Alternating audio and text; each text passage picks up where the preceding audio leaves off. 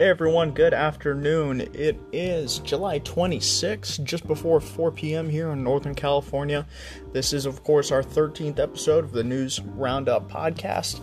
This will be from the 5th of this month till yesterday, the 25th, so about the span of 3 weeks. I'm sorry, of course, I want to keep this thing more consistent. Typically, I want to do this weekly, but, family events, stuff like that, occupied my time, and life gets in the way sometimes, but oh well. Again, I apologize. I'll try and make this thing more consistent here in the future.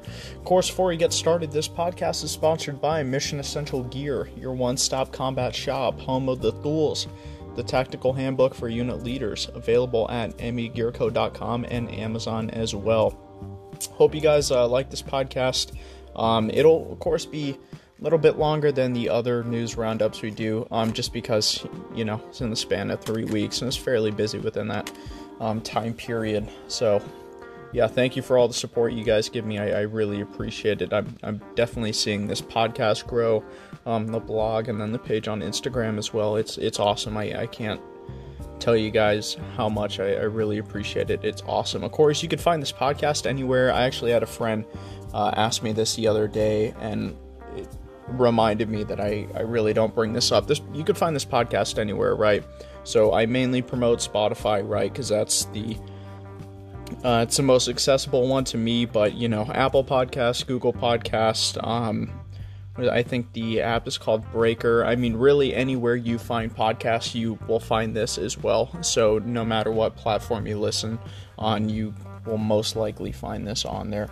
So just so you guys are aware. And with that being said, I guess we'll get into it. Alright, so of course we'll begin with the COVID-19 numbers and news. A decent amount of news going on, but let's start on the 5th. We had 11,270,000 cases, 530,000 deaths, and 6,054,000 recoveries. And by yesterday, the 25th, we had 16,048,000 cases, 644,000 deaths, and 9,262 recoveries. And of course, those are global numbers. The EU has approved the use of remdesivir as a treatment. It's, of course, following the U.S., and then India approved usage for that as well after us. So that's awesome. We've been hearing good things about remdesivir. It seems to be working out fairly well, so that's awesome that we have the EU approving the use of it as treatment. We need to bring these recoveries up, however we can. On the 5th, the Indian government extended the lockdown of the city of Agra for an unknown amount of time. That city encompasses well over 1.5 million residents, so we still got some significant lockdowns coming down the pipe. Next day, on the 6th, the Australian states of Victoria and New South Wales closed their shared border due to a surge in cases. Melbourne was placed on lockdown on the same day for 6 weeks due to a surge in cases as well. And those two states have not closed their shared border since the Spanish flu pandemic in 1918-1919 timeframe. Next day, on the 7th, Brazilian President Jair Bolsonaro tested positive for COVID-19, and as of current, he is still infected with the virus, and a lot of people in his administration have been testing positive as well. On the 9th of July, interim Bolivian President Janine Áñez tested positive for the virus as well. On the 15th, Oklahoma Governor Kevin Stitt tested positive, and he is the first U.S. governor to do so. On the 18th, Iranian President Hassan Rouhani estimated that as many as 25 million Iranians could have already contracted the virus. He didn't provide a basis for these estimates, but he did urge the public to be vigilant. Tehran is set to impose new restrictions, such as closing coffee shops and indoor swimming pools, and an investigation by the nation's parliament led to the belief that the true death toll, which is around 13,000, could be about twice as high, and that is due to insufficient testing. And that's not good news if that's true, obviously. And yesterday on the 25th, North Korea announced the nation's first probable confirmed case of COVID-19 after Kim Jong-un convened an emergency Politburo meeting. Kim said the person was a defector who left the North 3 years ago and recently illegally crossed back into the country from South Korea on July 19th. And in that same meeting, a state of emergency was declared by Kim Jong-un, and the city of Kaesong was placed on lockdown. So that's not good. It's been long speculated that North Korea has had confirmed, coronavirus cases, and they just haven't said anything. But if this is true, this is a big deal, and Kim Jong-un is probably going to do some irrational things if this starts spreading, for sure. And we'll move on to Africa. On the 5th, regional lawmaker Mohammed Syed was abducted and killed by al-Shabaab militants in the Balad district of Somalia. Al-Shabaab is notorious for targeting government officials. Same day on the 5th, the Government of National Accord warned of harsh retaliation in response to a foreign air force attacking the Al-Wataya air base the night before. It is not specified who was behind the bombing, and actually, I didn't get this in my notes in time, but that same air base was actually bombed again last night by what appear to be MiG-29s. A lot of speculation that it was the Wagner Group, which is, of course, those Russian PMCs, but no confirmation on that yet. One thing that is important to note, Turkish air defense systems that are deployed to that base either weren't utilized or were just completely ineffective. So that it's important to note. I feel like I need to always remind people of this. Turkey is a NATO nation, right? Their military is fairly advanced. If their air defense systems can't stop MiG-29s, that's a big issue. And moving on to the 8th, in Burkina Faso, at least 180 bodies were found in mass graves in an area where government forces are currently fighting jihadists. The country's defense minister blames militants, while Human Rights Watch blamed government forces. According to Human Rights Watch, people they interviewed in nearby villages said that the soldiers rounded up suspected militants, blindfolded them, and executed them. And that, in the general Sahel region in Africa, that's been an issue because you have these countries that are partnering with NATO countries, notably France, to fight jihadists, right? Fight insurgencies, while at the same time government forces are going out and executing people, right? That really seems counterproductive when you're fighting a counterinsurgency. On the 17th, Turkish President Recep Tayyip Erdogan denounced Egypt and the UAE for supporting Field Marshal Khalifa Haftar's Libyan National Army. This came after Egyptian President Abdel Fattah el-Sisi met with Libyan tribesmen who called for Egypt to intervene in the war. Lawmakers in the country have also called for an intervention. Egypt, the UAE, and Russia all back the LNA, while Turkey backs the GNA. And just a heads up, this podcast is Libya is going to be a big part of this podcast again. Next day on the 18th, Sudan announced that it will take legal action against protesters and journalists who insulted the military during protests in 2019. In April 2019, President Omar al-Bashir was removed by the military, which later ran the country for 3 months before signing a power-sharing deal with civilians.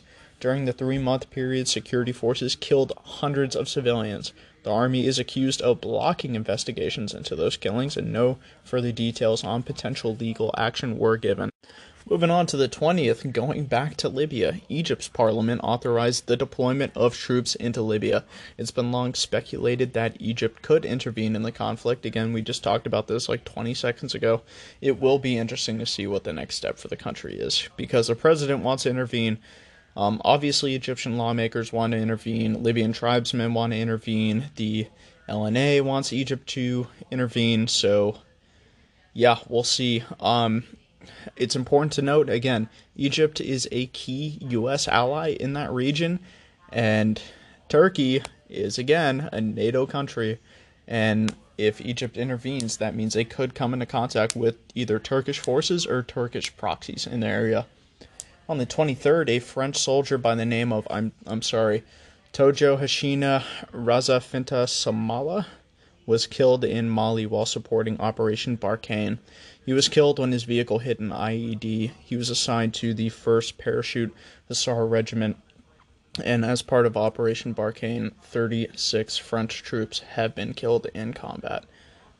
So, of course, prayers go out to him and his family, his unit. Hopefully they all stay safe while they're in deployment in Africa. Next day, on the 24th, U.S. AFRICOM released a report detailing Russian military equipment via the Wagner Group, which is being deployed to Libya. Images show Tiger utility trucks. It's a TIGR. It's a Russian, if I had to compare it, it'd be like a Russian Humvee or a MATV, and MRAPs belonging to the Wagner Group, and troops in formation at a local airbase. Other images show Su-24 Fencer fighters and Pantsir SA-22 air defense vehicles belonging to the Wagner Group, and an Il-76 Candid transport plane that is in service with the Russian Aerospace Forces. So, I think this is a second report that AFRICOM has released on Russian military equipment in Libya. The whole conflict is just a nightmare, an entire nightmare, and it's only going to keep getting more and more confusing. I personally feel like Libya is going to be the next Syria. Syria is just a nightmare with how confusing it is, and I think Libya is heading in that direction as well. But we'll move on to the Middle East. On July 5th, Hamas fired 2 rockets into Israel from the Gaza Strip. The Iron Dome aerial defense system eliminated those rockets, and the Israeli Air Force launched airstrikes on Hamas underground infrastructure in response. Next day, on the 6th, unknown gunmen in Baghdad killed prominent Iraqi analyst and government advisor Hassan al-Hashimi. This type of high-profile killing is pretty rare in Iraq today. Hashimi has gained prominence by writing about the Islamic State, but had since pivoted to the role of Iranian-backed militias in the country after the caliphate was defeated. It's suspected that said militants are behind the attack, considering he received death threats from them right before he was killed. He was well connected with the Iraqi government. Like I said, he was a government advisor and an analyst, and he had a decent relationship with the Iraqi Prime Minister Mustafa al-Kadhimi as well. So, I will say right now, it's been 20 days since this guy was killed, and it doesn't look like the Iraqi government has done anything meaningful to respond to his killing, which was, I would bet money that it was perpetrated by Iranian-backed militias. So, yeah, that's a shame. On the 7th of July, the Afghan government said it will continue to release Taliban prisoners, but there is some disagreement between the government and the Taliban over some 600 prisoners, which the government says pose a national security risk. And spoiler alert, fighting between the Afghan government and the Taliban is still very, very common, so I don't see these peace talks going anywhere soon. On July 13th, Taliban fighters, here we go, attacked a government intelligence compound in the city of Abak, killing 10 and injuring dozens more. The attack began with a suicide car bomb and ended with the gunman being killed by security forces. This is, of course, coming at a time of peace negotiations between the Taliban and the Afghan government, which is, of course, backed and assisted by the United States. On the 16th of July, Iraq's National Intelligence Service announced they killed Omar Salal Ubad al-Qatarni, who is ISIS's Baghdad governor, and 2 of his top staff members in a raid. ISIS cells near Baghdad are still very active and dangerous. However, this should be a big blow to their operations, so that's some good news. On the 21st, in Syria, U.S. Army Sergeant Brian Mount was killed in a vehicle rollover when his MRAP rolled over while they were driving along on a patrol. Sergeant Mount of St. George, Utah, was 25 years old, and he was assigned to the 1st Squadron, 73rd Cavalry Regiment, 82nd Airborne Division, and We're, of course, praying for him and his family as well, and his unit. Hopefully they have a safe rest of their deployment and no one else gets seriously injured or killed. Next day on the 22nd, Turkish troops reached 40 kilometers into Iraqi territory and established 30 temporary military outposts as part of Operation Claw Tiger that I think we spoke on last news roundup. An unnamed Turkish official told Reuters that this is a prelude to an upcoming assault on the Kandil Mountains, which is the PKK's main stronghold in Iraq. Worth noting, again, this is a NATO country violating Iraqi territory.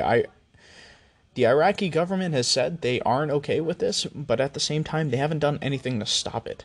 So I've heard this argument before that it is hard to argue Iraq is a sovereign nation because they can't do anything to keep foreign militaries from violating their territory, and that's going to be a big issue if we want Iraq to become a strong nation and a partner in countering A, Iranian influence, and B, terrorism. So, on the 23rd in Afghanistan, again, a Taliban assault in the Maraf district, Kandahar province, left 24 Taliban fighters and 2 policemen dead. It appears that many of the Taliban deaths were actually caused by airstrikes, so they opened fire on this police checkpoint that they wanted to take over, and airstrikes got called, and it just completely obliterated these Taliban fighters. Same day, 23rd, an Iranian airliner that was en route from Tehran to Beirut was intercepted by 2 U.S. F-15s over Al-Tanf, Syria.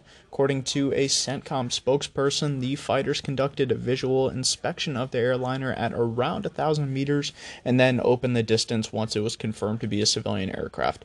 Other reports state that the passengers were injured when the airliner quickly dropped altitude to avoid the F-15s, and they also say that the fighters were much closer than 1,000 meters.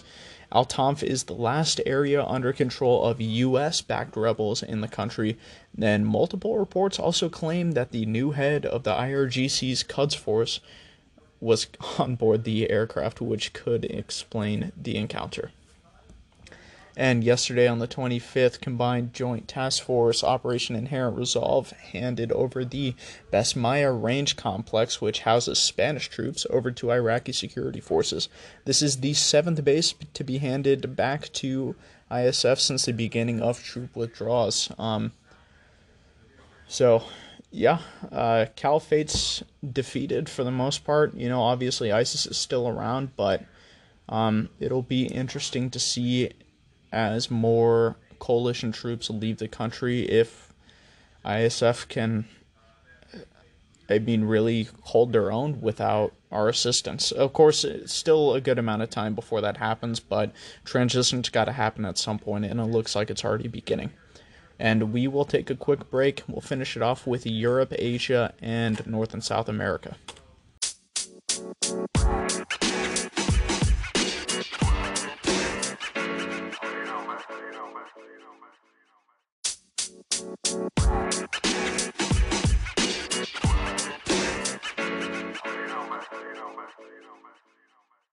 Alright, and we're back with Europe. On the 8th, Russian state media TASS reported that Turkey recently tested its new S-400 anti-air system on Turkish F-16s. Again, this is a NATO country. For those who don't know, the S-400 is a new Russian anti-air defense system, and Turkey's Air Force is made up mostly of American aircraft, especially when it comes to fighter aircraft. They're still trying to buy F-35s. I don't think it's going to happen because they have these S-400s now, but this is NATO's second largest military equipping itself with brand new Russian anti-air systems. That's a big deal.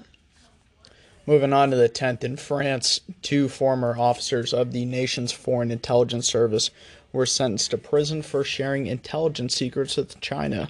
One of the men was a station chief in Beijing. He was recalled back to Paris for having an affair with the ambassador's Chinese interpreter. He later retired and moved to China and got married, but was arrested in 2017. The other man was also arrested in 2017 in Switzerland with a bag full of cash on hand, and he had just come from an undisclosed island in the Indian Ocean where he met with a Chinese intelligence official to, again, give secrets. Both men were fairly important figures and well respected within their organization.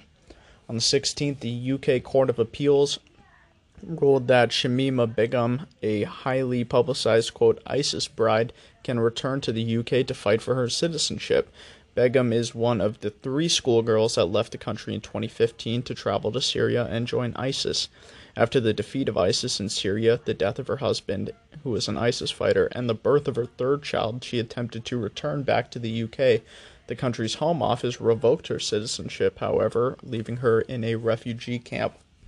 On the 21st, Greece placed its armed forces on high alert after 2 Turkish F-16s entered Greek airspace over Strongly and Megisti. Those are 2 islets right off the coast of Greece. And again, these are 2 NATO nations.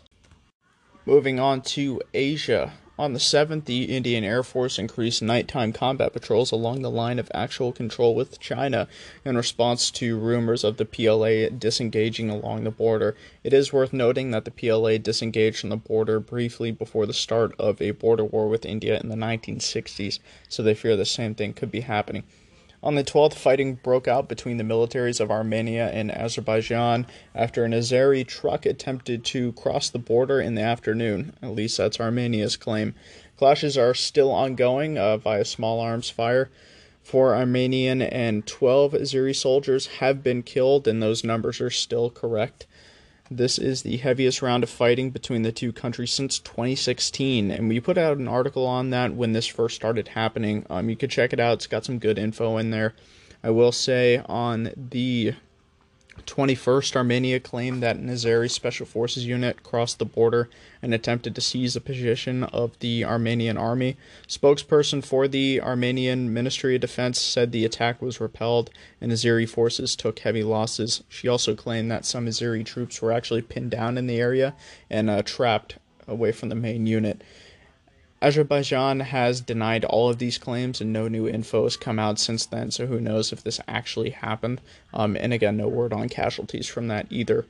On the 14th, Mongolia put 5 districts and 15 people under a 6-day quarantine after a 15-year-old boy died from the bubonic plague. The boy ate a mammoth that he caught while he was hunting. So there's that. On the 16th, as parts of Manila go into lockdown over a surge in COVID-19 cases, fully armed military vehicles are being brought in to enforce stay-at-home orders. So for all my American listeners out there, which is most of you, let's be thankful that kind of thing does not happen here. On the 23rd, China launched its first unmanned probe to Mars, the Tianwen-1. The probe is expected to reach Mars in February and will land in Utopia Platania, which is a planet in the planet's northern hemisphere. It will deploy a rover when it lands to explore for 90 days. And, China's making big moves in the space game. So, I'll keep an eye on that for sure. Next day on the 24th, following the U.S., Australia's mission to the United Nations notified the organization and China that it officially rejects all of China's territorial claims in the South China Sea. It also made clear that it considers these claims a violation of international law. That's a big deal. And we'll finish it off here with the Americas. On the 7th, the U.S. formally declared its intent to leave the World Health Organization in 2021. The withdrawal will be effective on July 6th of that year. Also on the 7th, an active shooter situation broke out in the AMCC on Marine Corps Air Ground Combat Center in 29 Palms. The incident ended with self-inflicted gunshot wound by the shooter, and unfortunately he did pass. There were no other injuries, so he didn't harm anyone else. He just shot himself. It's a very unfortunate situation, and prayers go out to him and his family for sure. On the 12th, a fire broke out below deck on board the amphibious assault ship USS Bonhomme Richard, the LHD-6. The ship was ablaze for almost 4 full days. Multiple local and federal agencies were on site to assist with firefighting efforts. In total, 40 sailors and 23 civilians were injured over the course of the fire.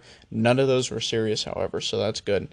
According to Rear Admiral Philip Sobeck, which is the commander of Expeditionary Group 3, it's still too early to make predictions on the ship's future. It is believed that the fire was caused by welding that was being done in one of the decks while the fire suppression system was off. However, an investigation is still underway, and that's a big deal if that ship doesn't come back. On the 22nd, the Department of Justice announced an expansion of Operation Legend into Chicago and Albuquerque.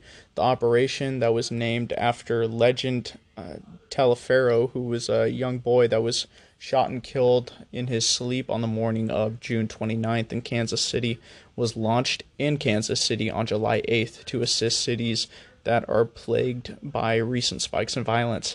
Under the expansion, the FBI, DEA, ATF, and the U.S. Marshals will significantly increase resources in Chicago and Albuquerque. In Chicago, more than 100 investigators from the FBI, DEA, and ATF will join about 100 members of the Marshals Service Great Lakes Task Force to identify wanted gang members, violent fugitives, and firearms violators.